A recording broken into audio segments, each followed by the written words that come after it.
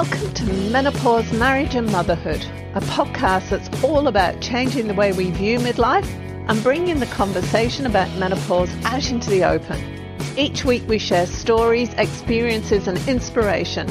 We talk to experts on how to best navigate this time of life and find out how other people have not only survived but thrived through this time. I'm your host, Karen O'Connor. Hello and welcome. Today I'm here with Nicole Jevtovich. Is that how you pronounce it? Yeah, close enough. Nicole is the principal solicitor and mediator at Clarity Legal Group. She's doing the juggle with the three husbands. No, she hasn't got three husbands, with the three toddlers and the husband. Oh, that's the best way to start, isn't it? She's now got three husbands. God, one's enough. I'm managing a successful law firm and mediation practice. After years of working with thousands of separated couples, she's seen many women, particularly stay-at-home mums, receiving less than they're entitled to during divorce and separation.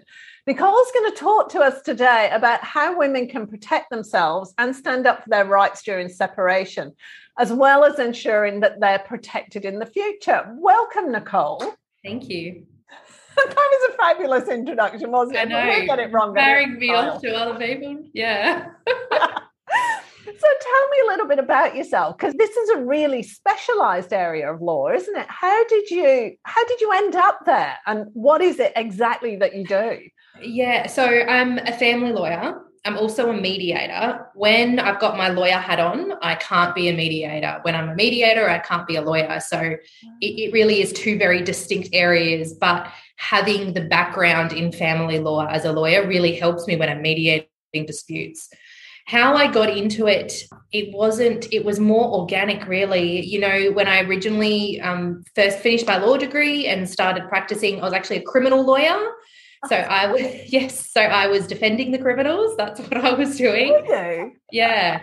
And I started doing a little bit, and, you know, I was like young, I was in my early 20s, and I started doing a bit of family law, but it's really only when I had kids that I really became passionate about family law and helping parties resolve those disputes. I think it just gave me that little bit of insight into understanding what actually happens when people separate and how important your kids are to you. I think until we have kids, we really can't.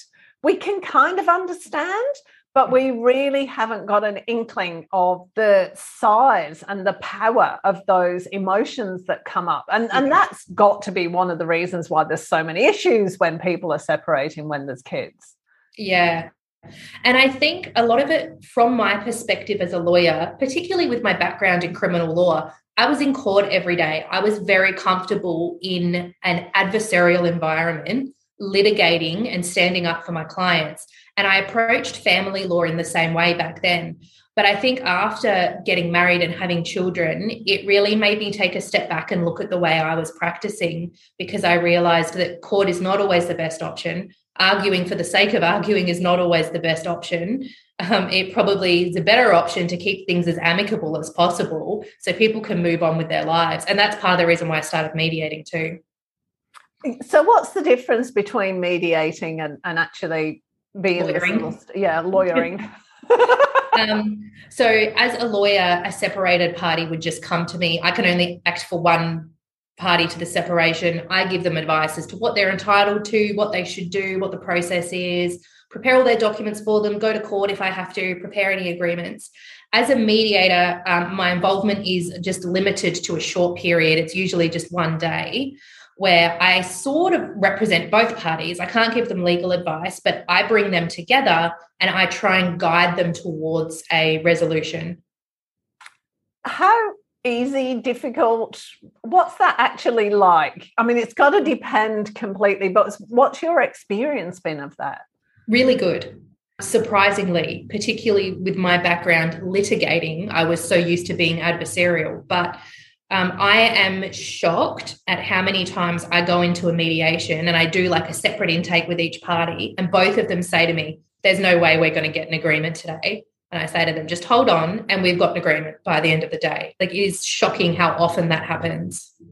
Why? Why is that the case?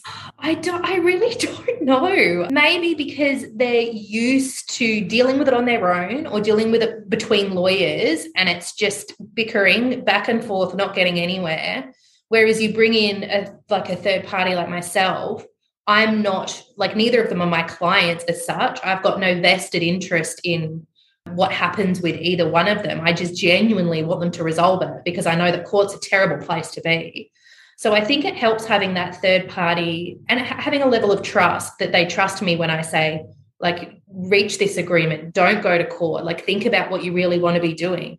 Whereas I don't know if lawyers, some lawyers I'm sure they do, but I don't know if some lawyers would say that to them. They would just be focused on getting what their client wants or going to court or whatever the case is.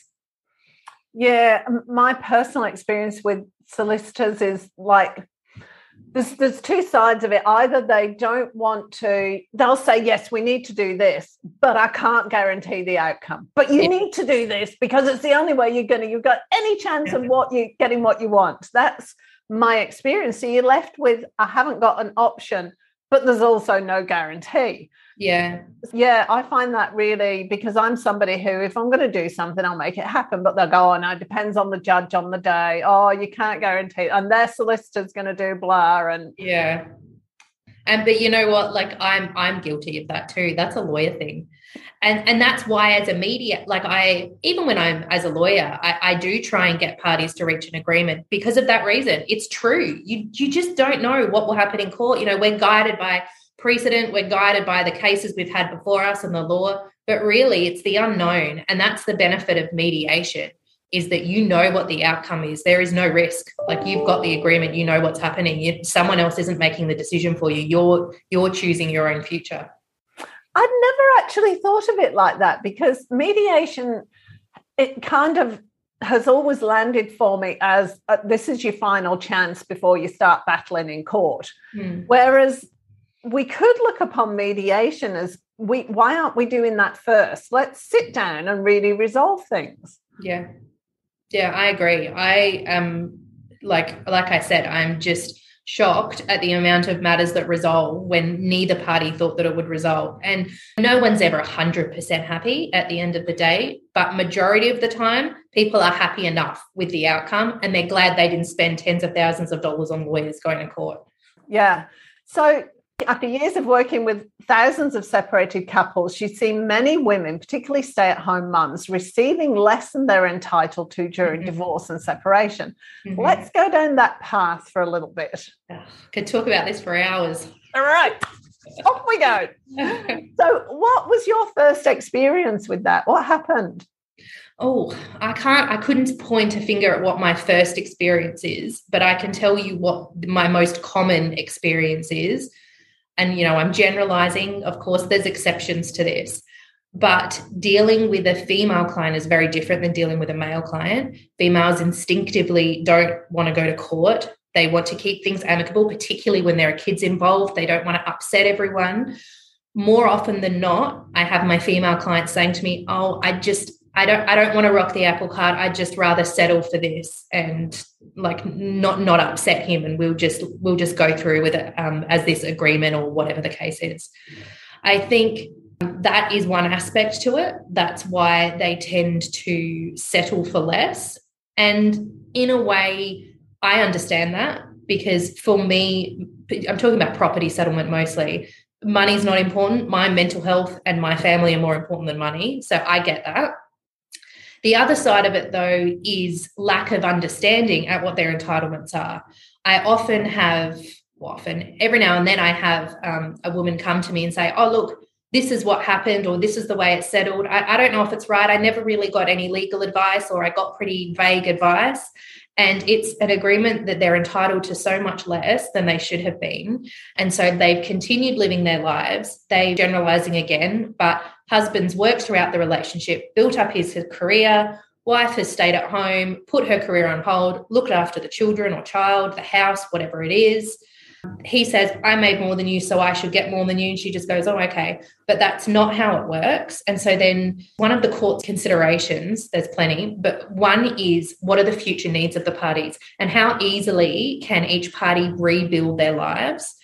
So it's often that they'll settle not understanding that they should have received something else to help them move on with their life, because the husband who's got a successful career can easily rebuild his financial resources and rebuild his life more so than the wife can. So that's something that I'm really passionate about, is ensuring that everyone, including men and women, have access to good quality legal advice before making a decision. And it's not about fighting or getting into an argument. It's just about understanding what your rights are before you settle. Do you find that most women don't know their rights? Is that your experience? Or most people? Let's put it that way. Yeah, I think so.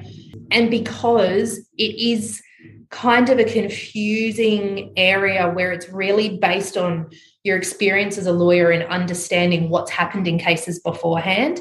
It's not like anyone could just look up the law and understand what they're entitled to. It is really based on a lawyer's experience and understanding. Yeah, I find that really interesting, that things like tax and accounting and law, you can't do it yourself. You've got to actually get a specialist in, because otherwise you're doing it wrong. You've got no idea what is going on, what the laws are, because they're so big. There's so many of them and they're changing all the time. Yeah, that's right. God, don't ask me about tax. That's definitely not my area of expertise. No ATO, hate the ATO, but anyway, they're all doing their job. You know, going back a few paces to what you were saying, when you get to court, it is in effect a lottery, because while we do have laws and we do have guidelines that say X, Y, Z, if the judge or the magistrate has had a bad day, or the previous case was ran over, or they had an argument with their missus this morning, or they crashed their car on the way in, you're going to get a different outcome, because there's a personality involved, isn't there? Yeah, that's exactly right. I suppose, look, technically it shouldn't impact on their decisions, but I think the reality is, of course, it is going to impact somewhat. If you're in a bad mood, you're going to react differently to something than if you were in a better mood. So I think it's inevitable that happens.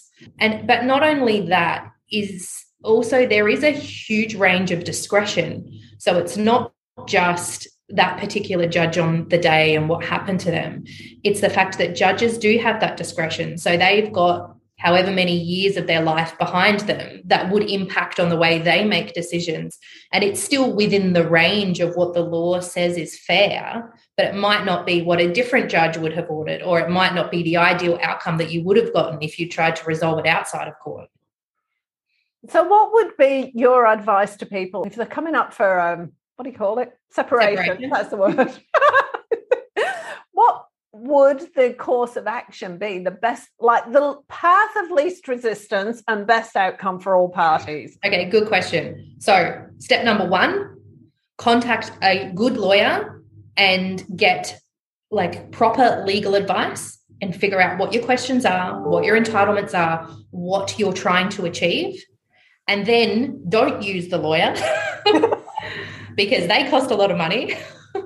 See how you go getting somewhere yourself. Obviously, there's exceptions. There's certain situations, particularly domestic violence situations, where it's not safe for you to be communicating with your former partner, which is completely understandable. And there's systems in place to assist you with that.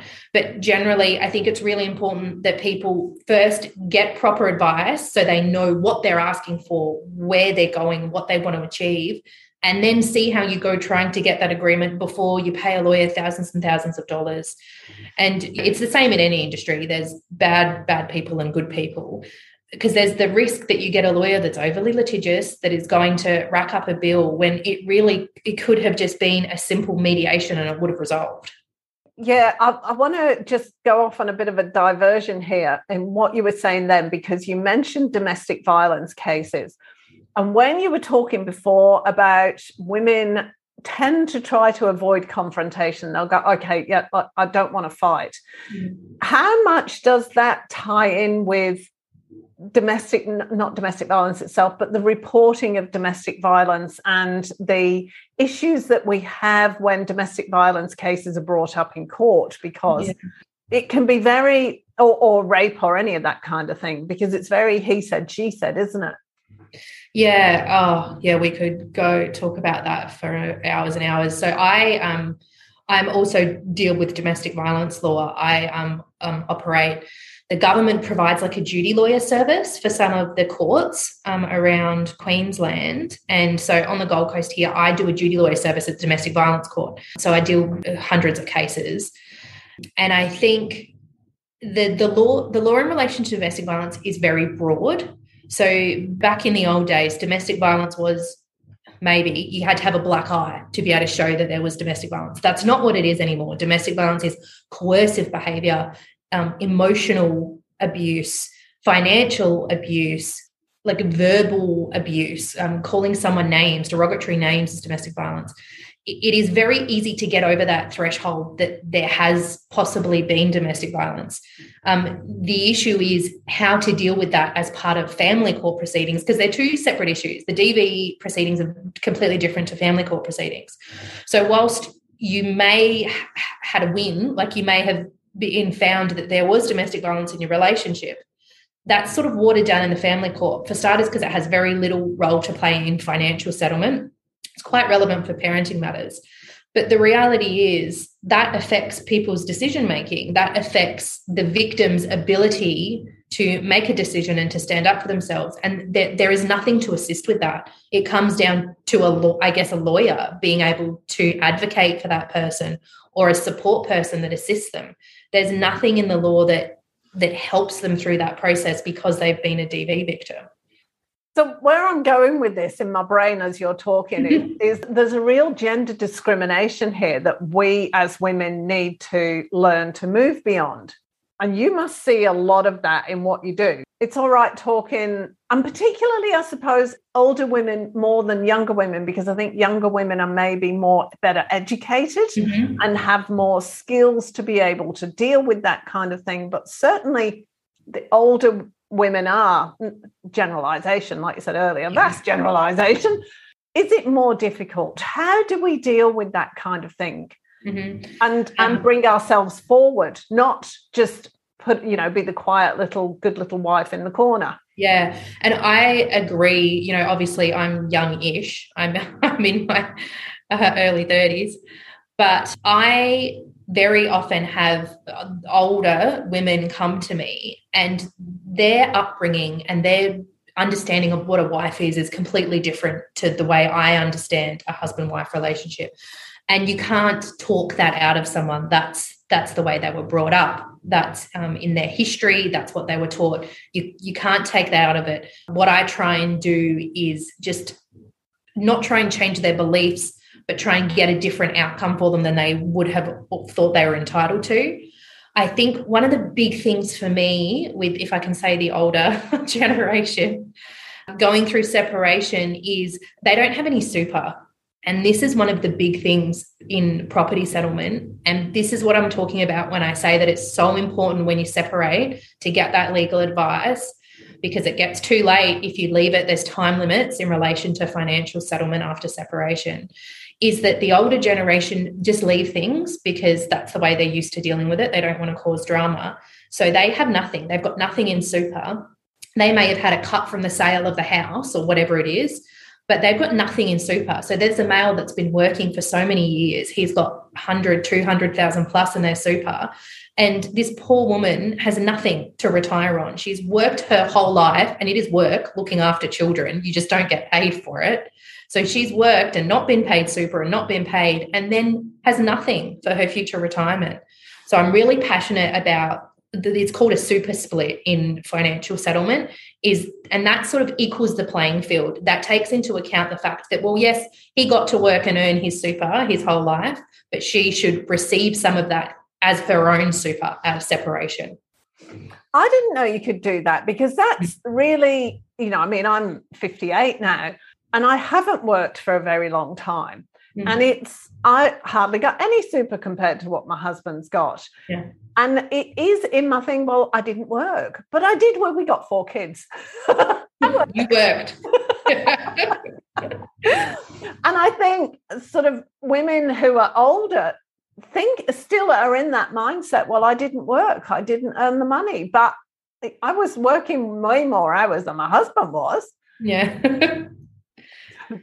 Yeah, No I days off. agree. And that's what I mean, is that people just don't realize, or they don't think of it, or they think it's too hard. And it really is quite an accepted practice in the family court that there would be a super split in those sorts of situations. It's not anything crazy that you're asking for. If you're asking for some of his super, it's quite a normal practice. Right, okay. Just out of curiosity, what's the proportion of older divorce or separation to younger that you deal with? Definitely less in the older generations, maybe like 20% older, and most younger. Right. And let's go back to that when people are splitting up, because we got to think of the extended families and everything here. Give me a few stories. I think I'd like to hear some stories. Okay, stories. Well, I've got plenty. What do you want a story about? Best outcome, worst outcome, but funniest outcome is always a good one. Or what? Okay. Yeah. Let me think. Best outcome. Oh, look, that's hard to say, because my view is the best outcome is when a client is relatively happy with what the division is and there hasn't been too much damage of their relationship in the process. Because really, and this is funny, like having practiced in criminal law, it is very, very different, because I'm not dealing with someone going to jail and the police trying to get someone put in jail. You're dealing with two people that once loved each other, or at least cared about each other. So I think it's really sad. And, occasionally I get asked the question when people, call me up and they go, hey, I want a really good lawyer.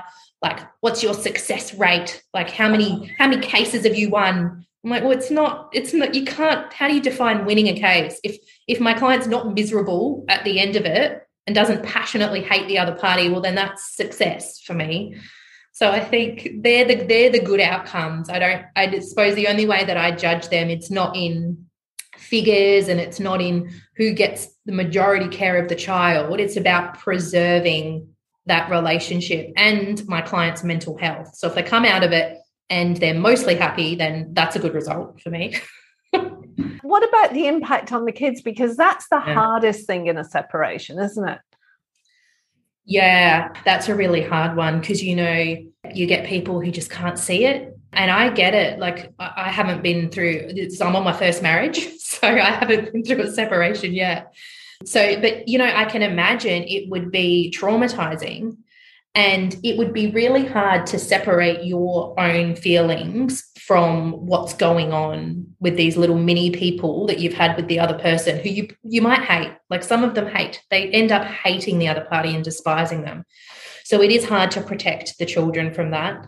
And I think inevitably people make mistakes. They say things in front of the kids or to the kids, or the kids are exposed to conflict. It happens all the time. No one's perfect. And I think that's really important, that people accept that, yes, I shouldn't have done that. Let's do that better next time, rather than just pretending it didn't happen or being like, oh, no, I did nothing wrong. So I think a lot of the conversations I have with my client, when they say, oh, this happened, and I say that you should not be talking to your children about this, and they go, oh, but, and I go, I'm not, this isn't about me telling you you're a terrible person. This is about me acknowledging, like, yes, this is really hard, but this is something that's really important, that you protect your children from this conflict in the future. Is there this is a loaded question, a best age for children when their parents are getting separated? That's funny. Well, I don't know if I can answer that. It's a really difficult one, isn't it? Because I was thinking about it. I thought, teenagers, they've got all the teenager angst going on anyway. Babies is probably easiest, but then whoever's got... Yeah, you know what? I'm going to say this. This is my personal opinion, I guess, and from what I've seen from my clients, the best time to separate from someone is as soon as you decide you need to separate from them, do it then. Don't stay together because you want to keep it together for the kids. Don't stay together for financial reasons, because no matter what the age of the children are, that's when they get impacted by it. If you realize that you don't want to be with someone anymore and it's not working out, well, then that's it. Break up, try and keep things as amicable as possible, and keep your children so they're not exposed to that building up of hatred and anger and despising the other person and wanting to get away from them. I think that's the worst part of a separation. So have there been any funny moments in what you're doing? Yeah, well, I think they're funny. I don't know if my clients would. What happened? Oh, I'm not going to go into specifics. I'm cautious of breaching any client confidentiality. But generally, the really funny stories for me are when people just behave like 2-year-olds. And it's the text messages that get me. When I get to read the text messages that go between people, I'm just like, what are you doing? Why are you putting this into a text message? So I think it's funny, but they wouldn't have thought it was funny at the time. Is that an issue for you when you're acting as a mediator or a solicitor, when you've got to, I suppose it's kind of allow people to release so much energy so that they can talk to each other? How do you do that? Sometimes you can't. Some mediations are about everyone getting it out, putting whatever they want to say on the table. It's a bit of a cathartic process, and then they can move on. But it depends on the situation. Some people can't do that. Some people I have in separate rooms and they have nothing to do with each other. And I have to water down everything that's said before I take it back to the other side. That must be really draining emotionally. Yeah. How do you deal with that? How do you not bring that home? I know. Yeah, don't ask my husband about that one. I'm constantly like, so if we ever separated, this is what we have to do and this is what we can't do. And he's like, why are you talking about this? I think it's really hard to deal with those emotions during a mediation as a mediator, because when I'm lawyering, I don't really know the other party. All I'm doing is I'd never speak to the other party. I only talk to my client. So I'm quite invested in them alone. But as a mediator, I talk to both of them and I feel for both of them. And so I'm invested on both of them getting a good outcome. And that is way more draining than when I am representing someone as a lawyer, because I'm constantly running back and forth between these two parties and I genuinely want them to get an agreement, and I'm trying to make sure I don't upset this person, and I know that one thing that they said would probably upset the other party, so I've got to try and water that down a bit. So it's definitely more emotionally draining to be a mediator than it is to be a lawyer. But which is the most satisfying? Oh, mediating for sure. I would have thought so, because the outcome you receive at the end of it, just having, even in the most antagonistic relationships, at least if they walk out, like you say, and they're mostly happy, because half the time, if you got the two of them in a room together, they just want to stab each other. Yeah. Yeah, and that's why I do a lot of mediations in separate rooms, because they can't be in the same room together.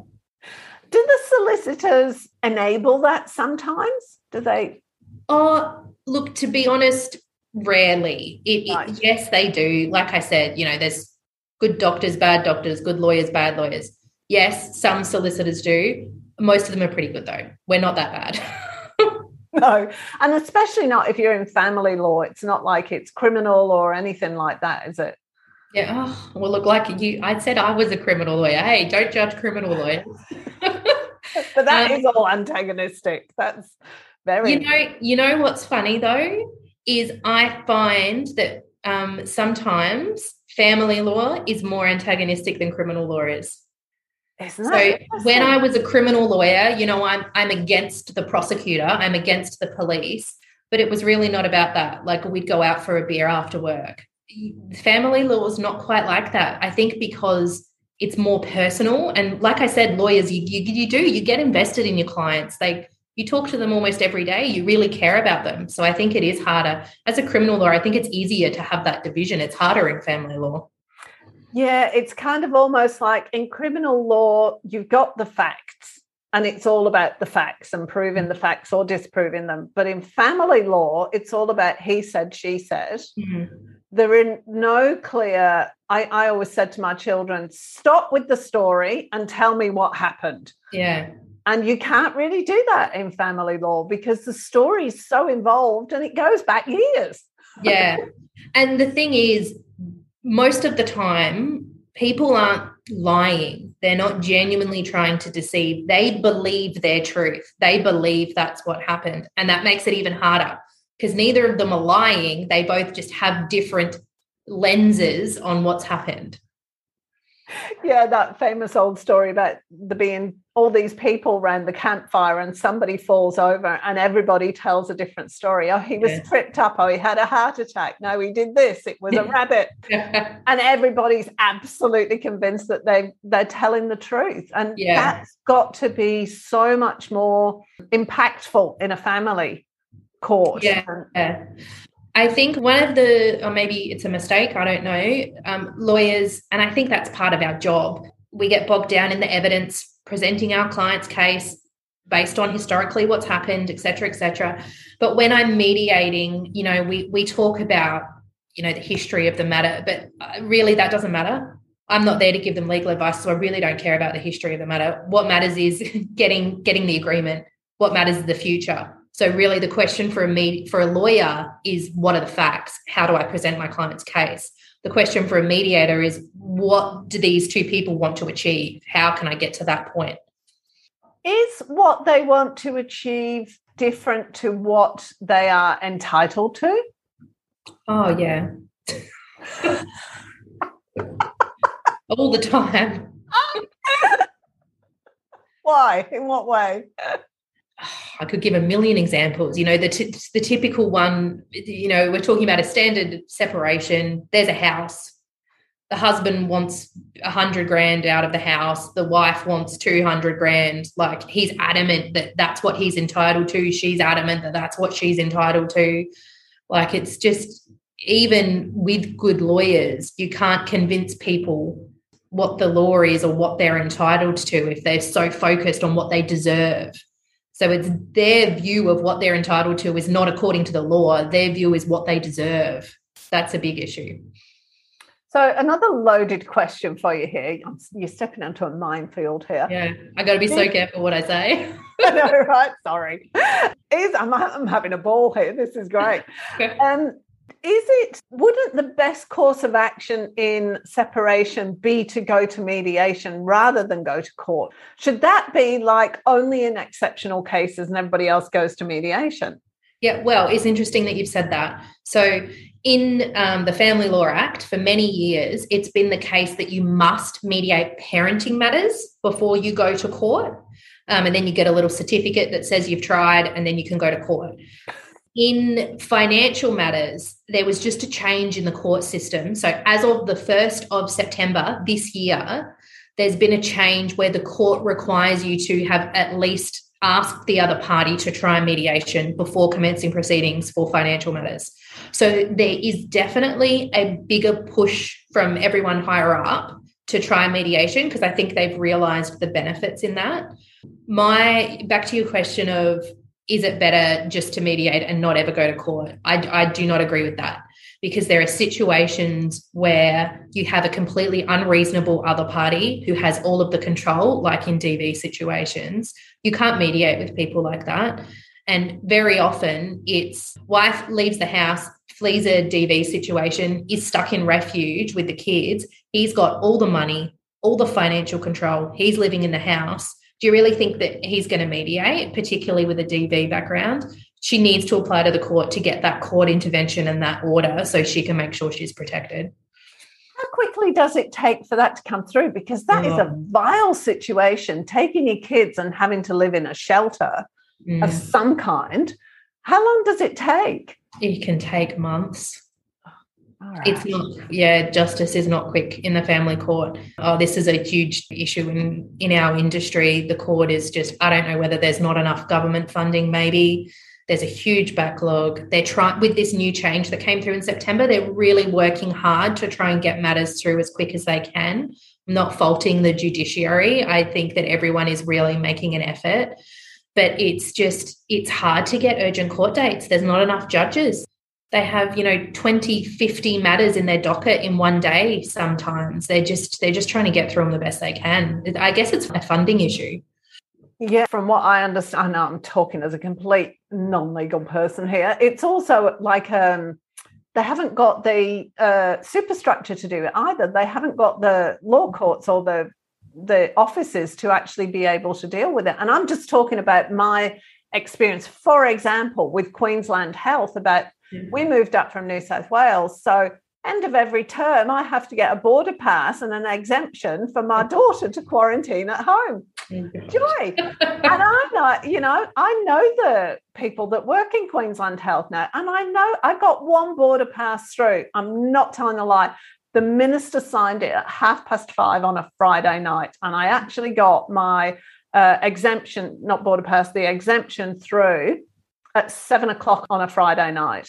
So I know those people are working really hard. They're doing everything they can. But like you say, the resources and the facilities and everything just aren't there to back them up. Yeah. It's been, interestingly, back pre-COVID, every court appearance I did in the family court was in person. It was unusual to be able to appear by phone or web conference. And now it's the reverse.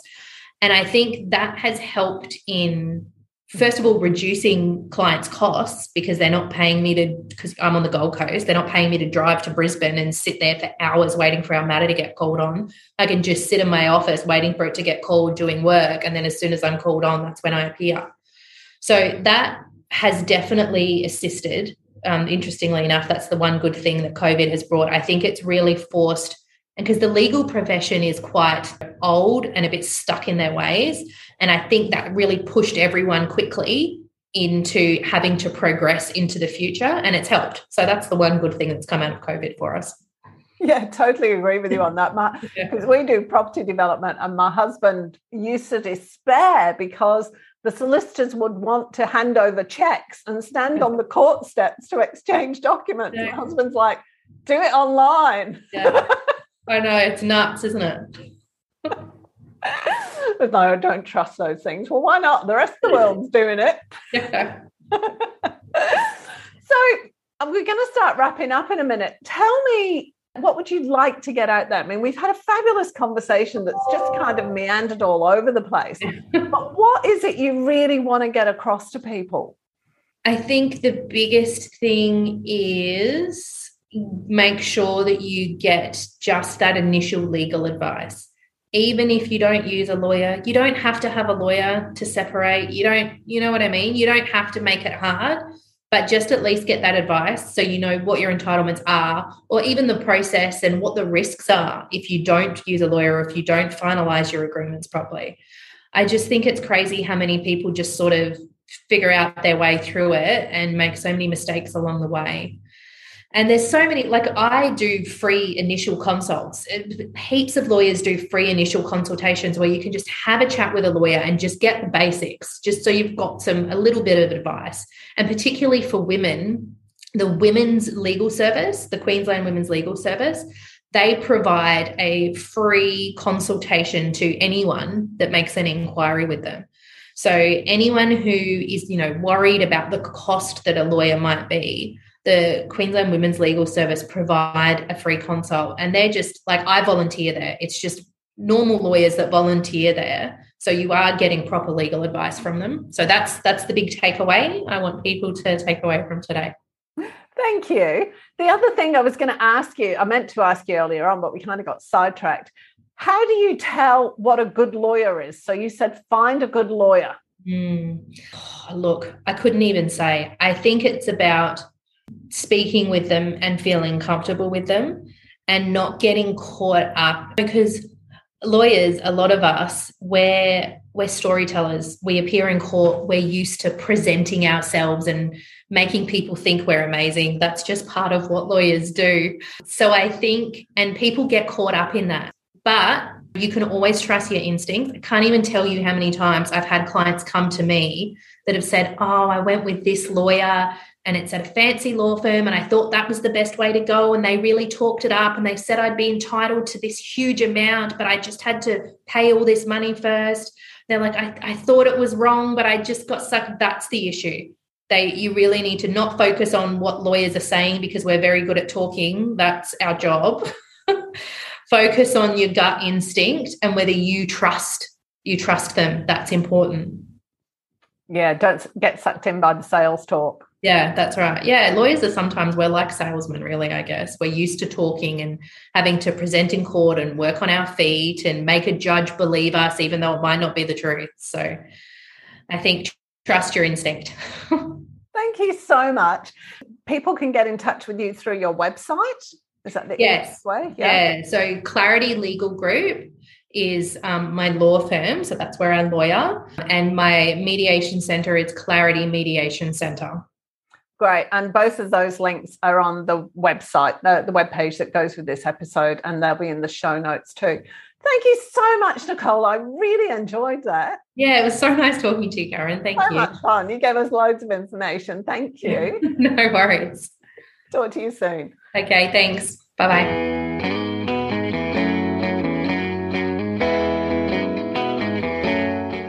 Thanks for joining us this week on Menopause, Marriage and Motherhood. Make sure you subscribe to the show on your favourite player, and while you're at it, we'd love you to leave us a rating on iTunes, or if you'd simply tell a friend about the show, that would be amazing too. Be sure to tune in next week for the next episode, and remember, if you're busy thinking about what you can't have, how on earth are you going to enjoy what you can have? See you next week.